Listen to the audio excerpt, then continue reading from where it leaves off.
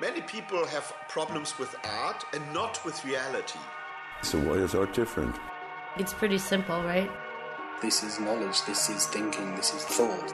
Yeah, it does something strange with your head. Welcome to the Undergang Armchair. Bring it. Welcome to the Undergang Armchair. My name is Zondo. Well, friends, today's a big day. I'm here to announce the launch of the world's first podcast network based around art, and it's called Cultural Bandwidth. It's something we've been working really hard on for the past couple of months, and we're really proud, and I really think you guys are going to love it. The point is to expand what we do here. I'm going to continue the Undergang Armchair podcast as you know and love it. It's just going to be underneath the umbrella of Cultural Bandwidth, and there will be more shows coming up. In fact, today we're also releasing the next podcast on the platform, which is called By the Way, a contemporary art news podcast. And it's actually quite different than the show I do here. It's a show about keeping abreast of news and topics and themes in the art world. And it's run by a friend of mine and I. His name's Eric Wall. He lives in Stockholm. And I'm going to invite him in here in just a second to talk about it. But I just want to say welcome to you to the new platform. And we're excited to expand. It's not done yet. We're just getting started, really. So everything you know and love from undergang.net is now on culturalbandwidth.com. You can find it all there and much more. If you did have any links to undergang.net, if you're one of the previous guests, etc., please take a moment to update those to the Cultural Bandwidth. There was no way to migrate those links over, it turned out. So just so you know, those links will not go directly to your show notes page. Please update that if that's the case. And be aware that we're working on bringing out more podcasts. We want more than just these two. We want to create a space to speak more broadly about art and obviously to reach more people as well.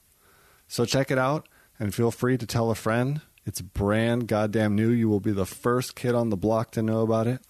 And at this point, I'm just going to ask Eric to join me here. So, Eric, why don't you tell us a little bit more about who you are? Thanks, Onda. I'm Eric Wall. As you already said, I'm an artist and art professional up in Stockholm that will be co-producing, co-writing, co-hosting. By the way, I'm really excited to be a part of the Cultural Bandwidth that we're launching together. It's great to have joined on to something that is so successful that you started with the Undergang Armchair, and that we're going to be able to spread our reach further beyond just interviews and these in-depth things, but also with By the Way, which is going to be a podcast about contemporary art news. We're going to, irreverently babble about politics, social issues, culture, blah, blah, blah, blah, blah. And as the listeners know, I do love to babble. And actually, it does come from a kind of natural thing because as friends, you used to tell me about news in the art world, which I have a really hard time keeping up with. And it became a thing where you'd tell me things that were happening and I would, run off at the mouth about it. And then we realized this could be a format for people like me who do have a hard time following what's happening out there on a larger scale than the local level that they're involved in. Yeah, and I've even had to dive in a little bit deeper, but I enjoy that process of, it's not gossip by any means, but it's actually kind of figuring out the mechanics of what's happening in the art world, the obscured elements, the stuff that's hidden a little bit deeper past the headlines that you might hear from a friend or an opening or whatever. Basically, we're going to be in territory that's going to probably make some people pissed off, and we're going to get yelled at a lot. And I hope so. We're calling it, By the Way, a contemporary art news podcast. We're not journalists. We're opinion people. I think that's kind of what all the anchors on Fox News really are. They're entertainers, but they're dressed as journalists. Yeah, well, I mean, that's the thing. We are both not journalists. We're both working artists, and that we're not going to pretend that that's not the place we're coming from. Everything, as you can tell already with this little intro, as well as in our first 5 or 6 episodes that we've already recorded now that will be coming out. We're very self-deprecating, even though we live in Scandinavia. We're Americans still in that regard. So Right. There's a fair amount of hopefully- shit talking against everybody and then ourselves at the end of it anyways. Yeah, absolutely. So what have we what are some of the topics we've talked about? Yeah, so we've now recorded 6 in the bank. We've now uploaded them all onto iTunes. Hopefully those will get accepted. And the Or first else you won't be listening to this. exactly. But the one that I believe that you will be able to hear next is going to be called Da Vinci and the Flaming Pile of Dog Poop. So that's going to be that one. That one's going to talk about the most recent sale of the Leonardo da Vinci painting at auction that went for $450 million. Then we recorded one called All About My Selfie. That one is about, in general, Instagram culture and the way it's affecting the way people present art if it's in exhibitions. And then we even touch upon, how people even photograph it and how they want to present it digitally. Then we talk about Sam Durant's work up in Minnesota that was at the Walker Art Center. Oh yeah, that one was interesting. Yeah, that one's kind of controversial. It goes beyond just the artwork itself. You guys will have to listen to it, but it talks about Native Americans that were kind of offended by the work and the way that the artist and the Walker Art Center had to react to it. Mm-hmm. Speaking about, reactions and public reactions, we talked about an episode, I believe it was 4, that is about the Guggenheim protests that happened in October with an exhibition on contemporary Chinese art. We talked about death. Just generally, why not talk about death? We talked about some street art as well. We've talked about artwork getting broken. Yeah, so it's very kind of it's topical. We kind of, you look at what's happening around, and then we kind of discuss both specific situations and then broader themes that arise out of these situations. Absolutely. Sometimes I will be coming up with, I'll find something that's slightly more obscure that you, as or casual art consumer, might not have heard about. Sometimes we're going to talk about something very mainstream like this Da Vinci painting that recently sold. Well, sure. And you can always follow. There's tons of links on all the show notes for this. So if you do actually want to go more in depth with any of these topics, there's a ton of information to find on the show notes. So that kind of works in tandem, as well as on our social media accounts. We're going to be posting updates. There's already been an update, for example, in the episode that we're about to play now with the Leonardo da Vinci painting about who bought it, which was hidden at the time we recorded. So that's on our Facebook. That's around. You can find that, we have a ton of information available, even if we can't talk about all of it. Yeah, exactly. I think that'll be a very good place for me on primarily with, by the way, is following up these stories sometimes on Facebook with new, just a post that you can follow there and get engaged there. If you think we're totally off on something, feel free to vent. Let us know what you think about on the social media pages. We're hoping to have this be a very interactive conversation with our audience. And what's the format going to be like? The format of, by the way, is going to be a bi-weekly podcast.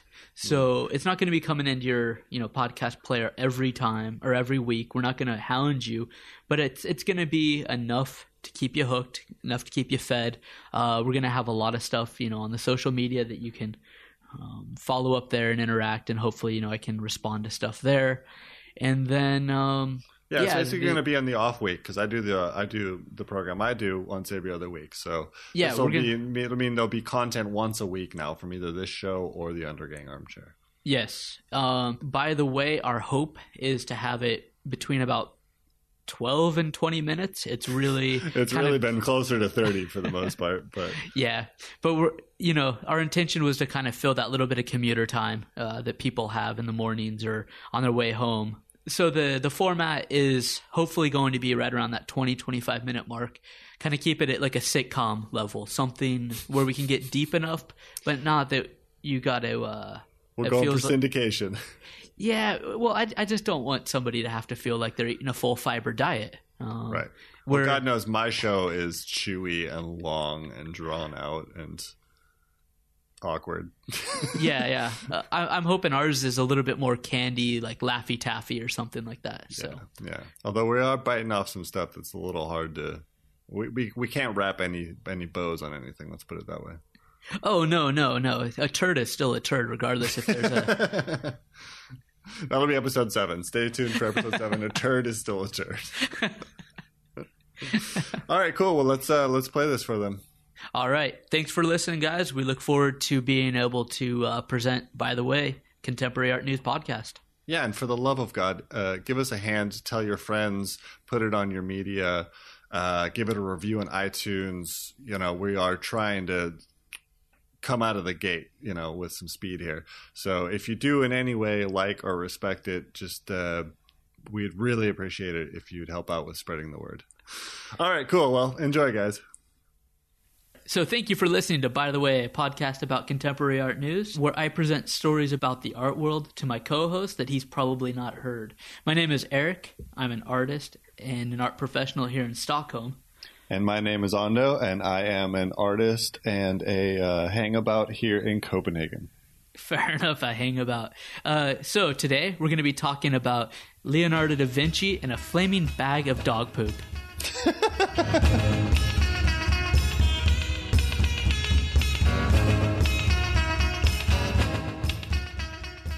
Every episode starts with me laughing. Do your name? That is my point. I'm glad if I can get you to laugh. That's the key part of this whole thing. A flaming bag of... All right, well, hit me. All right. No, I'm not going to hit you with a bag of flaming dog poop. All right. So first off, I know you follow art, but how much art news, I'm not sure. So have you heard about this Leonardo da Vinci painting that went up for auction actually yesterday? I did. It crossed over to The Guardian, which is the newspaper, the online newspaper I read. So that became news beyond the art world, you could say. Okay. Did you know it sold last night or anything like that? Or I do. It sold for the record-breaking sum of $450 million. What was it? Yeah, $450 million and change. I mean, at that point, 350, 350, 450, 550. It's all the same. Yeah, so this painting was estimated to go at $100 million. It went for $450, over twice the most expensive work ever sold at auction, which was a Picasso a few years back, and something like 3 or 4 times more than the highest, let's say, old master work, which was a Rubens, and I think that sold for $70 million. So a ridiculously large sum of money.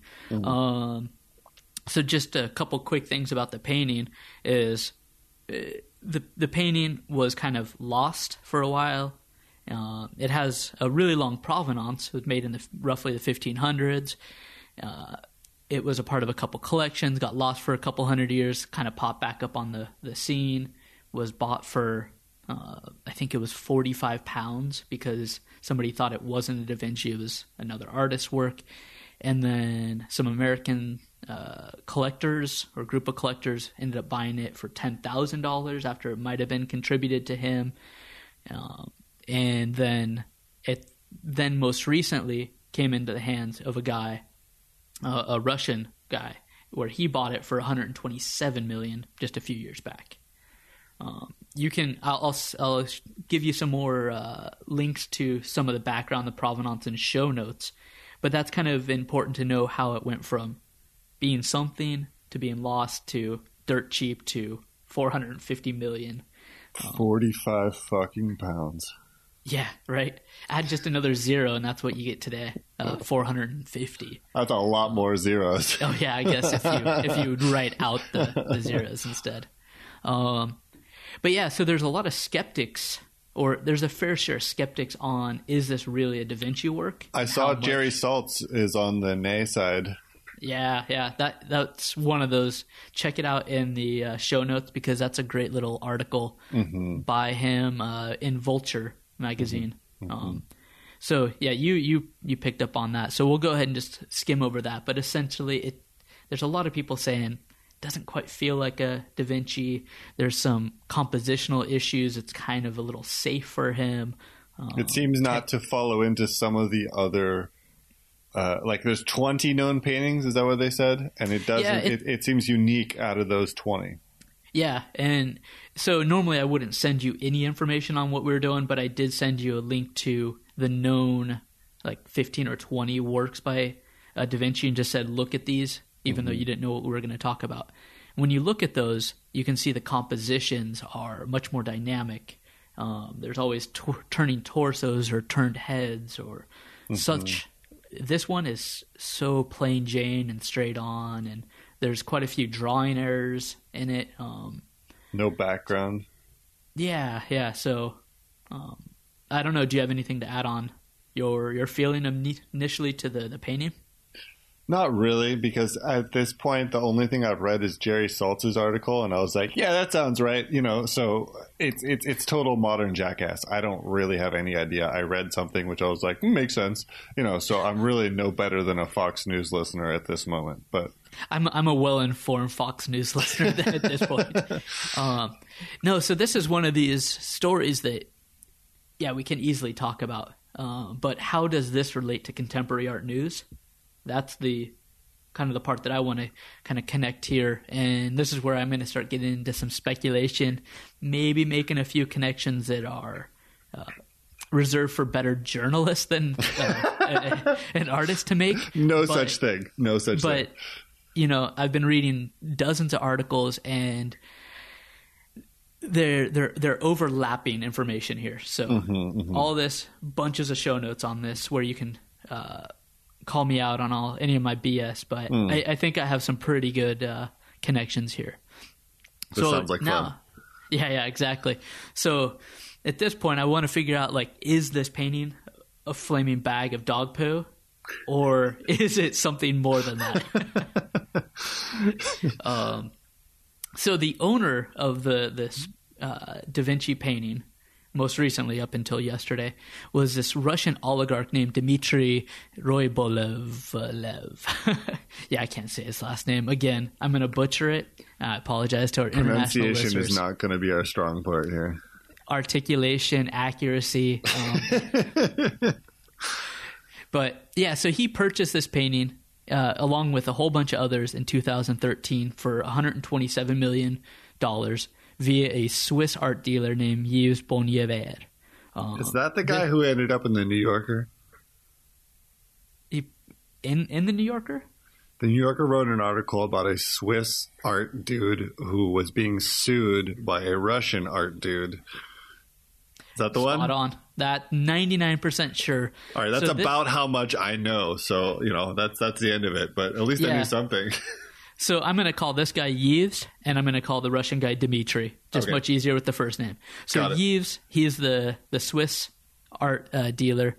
He runs, he's set up a couple of these, but one in particular, what are called free ports. They're tax-free havens for importing of goods and holding goods to keep them, from being taxed by any country. And he's kind of known to be kind of criminal.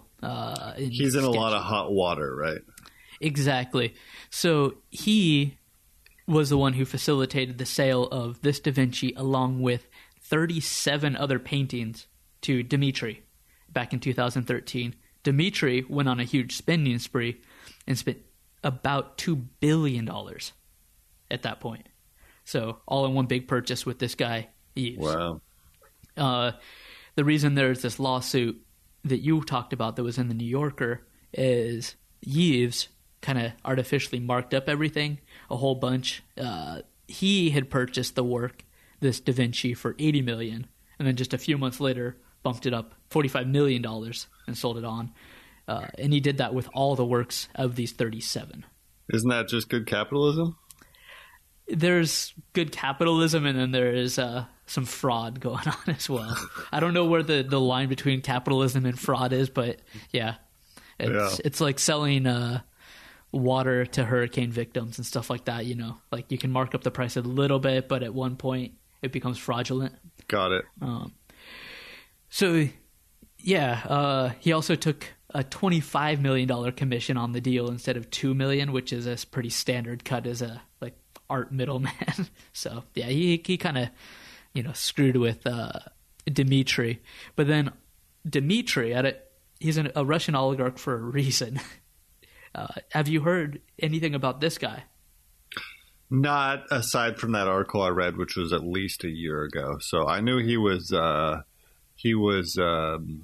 what's the correct term? He was butthurt about the deal. And As he should be. and he was suing the shit out of Eves.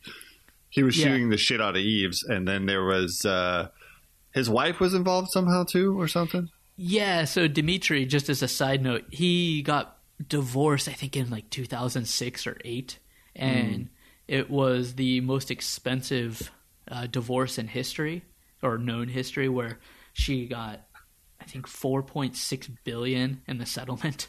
So, and he's worth about 8.5 to 10 million or 10 billion, depending on who you ask and when. That's gnarly. Yeah, so she's also somehow maybe connected to all this for sure. And she's a billionaire, so yeah, a Russian oligarch.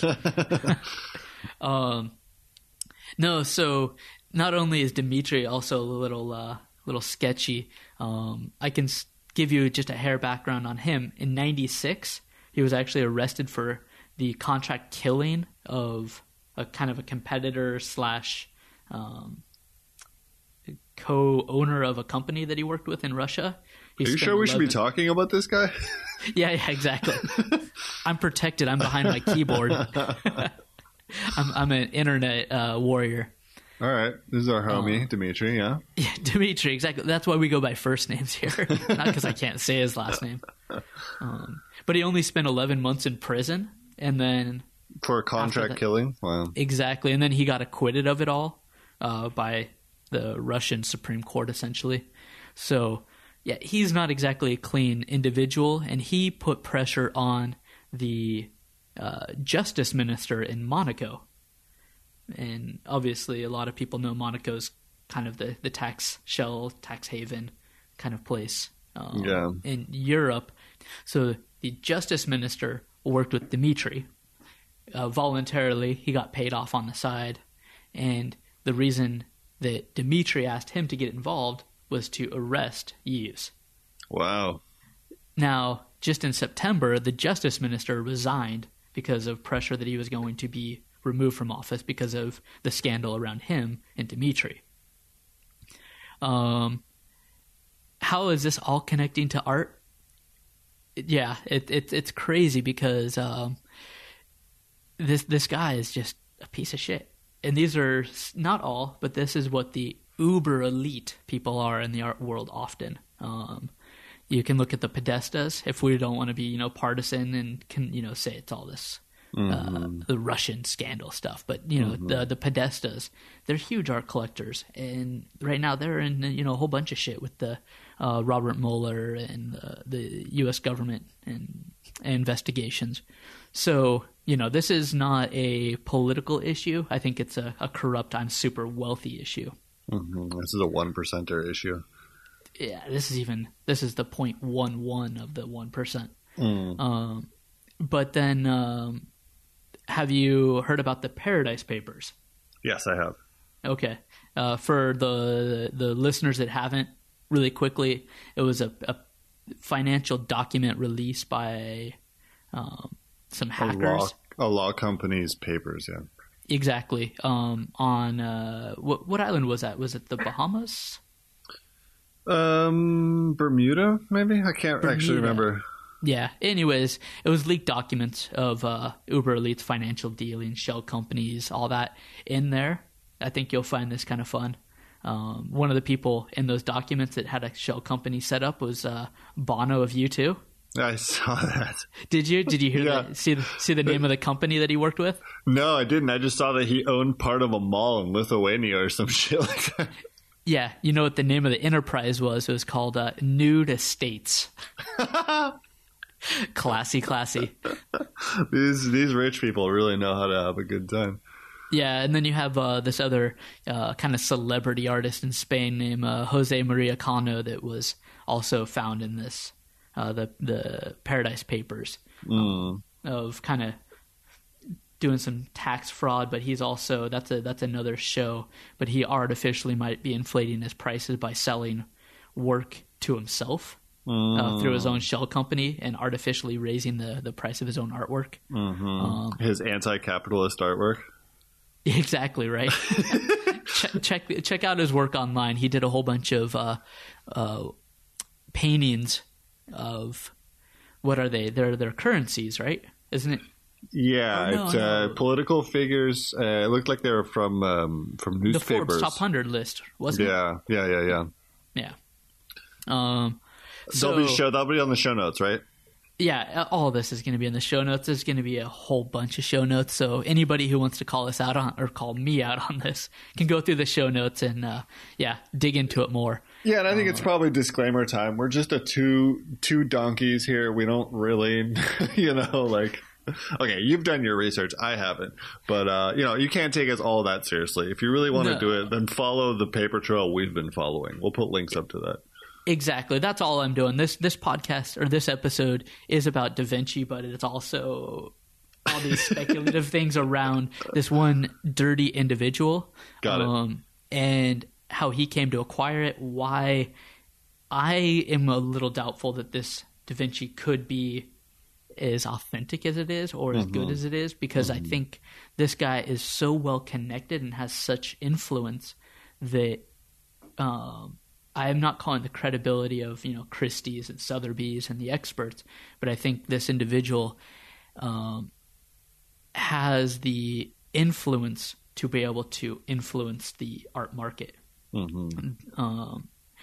This guy also bought a house from Donald Trump in 2008 that came out in the Paradise Papers, I believe, as well. Trump bought this house for like $40 million. This guy, a few years later, bought it for $95 million. So he also is tied to Donald Trump. He's also tied to the Secretary of Commerce in the U.S. right now named Wilbur Ross, who's under investigation for having holdings together in a shipping company. This guy Exactly. And then this guy is also the guy who bought this Manhattan apartment for $88 million a few years back for his daughter, who was going to live in it like part-time, who was like 22 years old, and set like a new record price per square foot in Manhattan. So this guy throws around bunches of money, super well connected, has a lot to lose, has lots of influence to make gains. I want to say there's much more to the authenticity of this painting beyond what you see when you look at it and what the composition is. And this is where provenance comes into place, and who owns a work comes into place, how it gets marketed at, an auction house, and how corrupt and scandalous that can be. Well, do we know who bought the painting?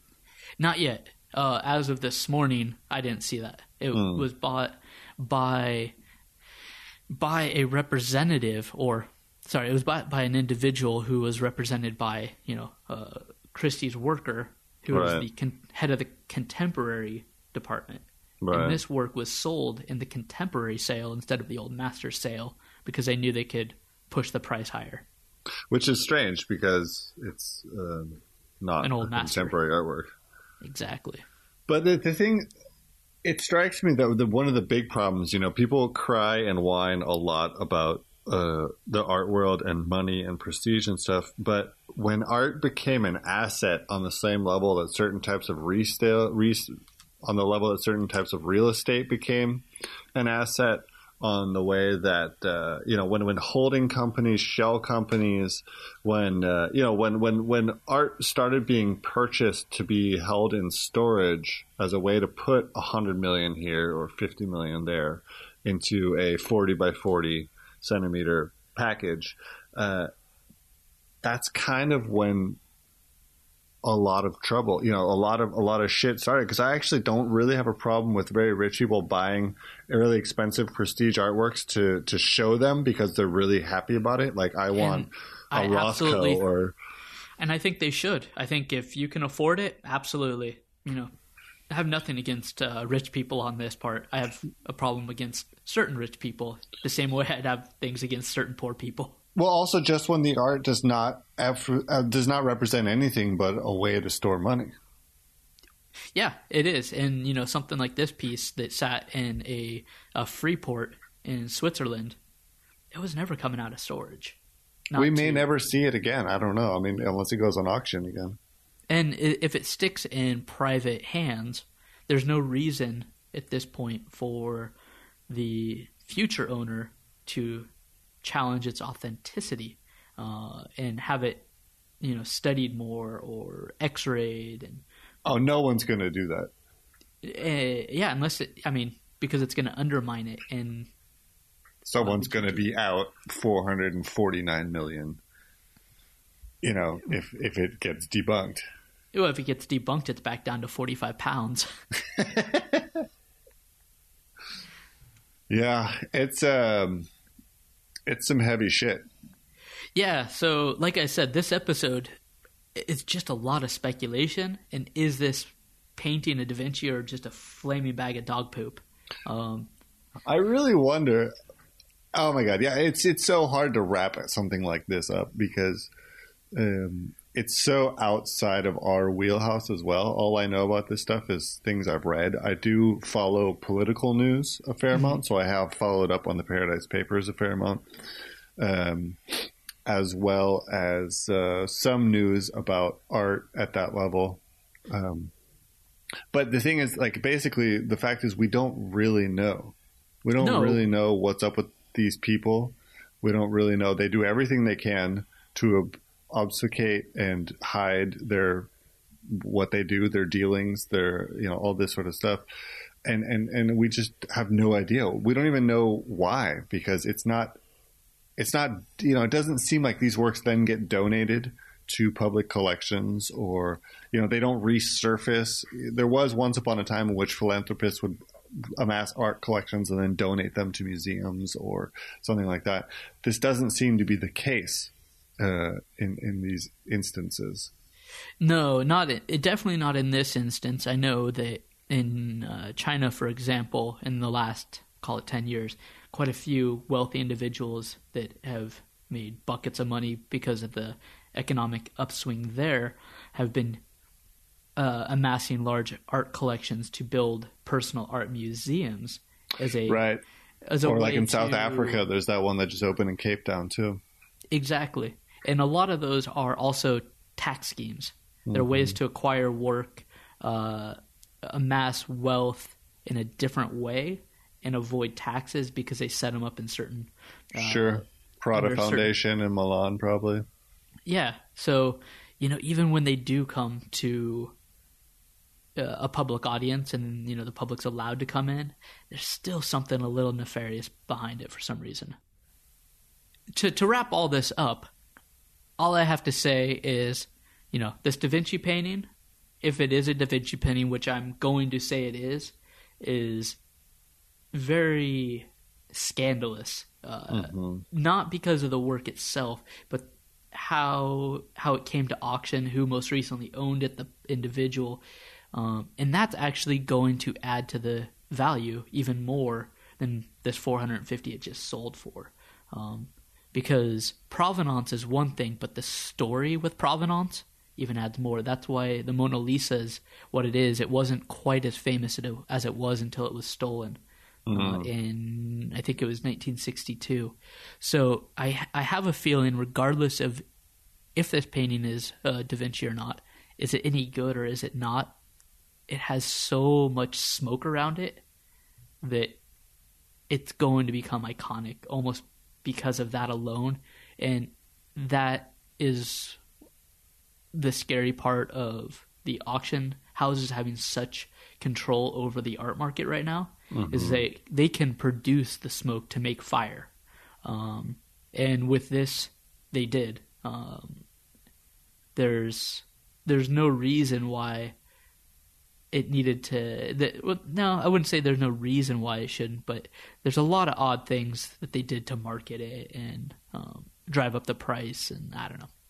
Right. It's all very... it's not above the boards. most of it.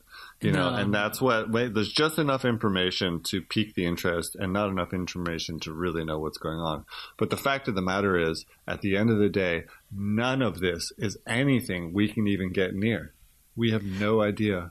No, and I wouldn't even be surprised if it comes out that, you know, this was bought by another holding company that was indebted to this guy as a way to bail him out of this, you know, potential loss that he was going to take on this painting by getting ripped off by the Swiss art dealer Yves. Right. You know, it's just a shell game of moving money around. Right. Moving debts and personal debts as well as financial debts with each other. Well, in that sense, I can recommend, as a wrap-up, a game that a company made called Kleptocracy. I think I've heard of that. It's an app for your iPhone or iPad and maybe even Android, in which you basically play the game of being a kleptocrat, and you have to move the money around and avoid the investigator. And it's actually made by an investigation company. So the tactics for doing it are ones they have investigated. It's called Kleptocracy. I just started playing it. It's a fascinating game. I want to get on that. Actually, that sounds fascinating. To be honest, It is. We should reach out to them and see if they want to be a sponsor of this episode. That's a great idea. All right, well, let's wrap it up then, huh? All right, go ahead. All right, well, thank you guys for listening to this episode of By the Way. I hope you figured out whether you're dealing with dog shit or masterpieces here. And not talking about the host of the show. There's no answer to that question. So, yeah, we appreciate it. And be sure to check us out on the face of the book and Instagram and Twitter. We're not on Twitter, are we? Yeah, we're on Twitter. Okay, on Twitter. We got a LinkedIn page. And on LinkedIn, and we're all over the place. You can find show notes so you can follow up and read actually informed adults writing with fact-checked processes behind their writing. We would encourage you to do so. And give us feedback. Call us out on something if we were totally off base. This show close, is... give us a little bit of leeway, but yeah. Or just yell at us uninformedly. Sure. But we would like to engage the public. Absolutely. That's absolutely right. So you can contact us via our website, via all our social media, whatever. You can suggest future topics to talk about. It's all open there. And this also bears mentioning that we are part of a larger platform called Cultural Bandwidth, which is just launching now. It's at culturalbandwidth.com. There's other podcasts, another show I run called The Undergang Armchair, which is conversations with artists. They'll be writing about shows. It's Scandinavia-based. Come check it out. Excellent. Hopefully everybody enjoyed this episode. Thanks for joining me, Ando, on this wild ride of speculation. Absolutely. And we'll catch you guys next time.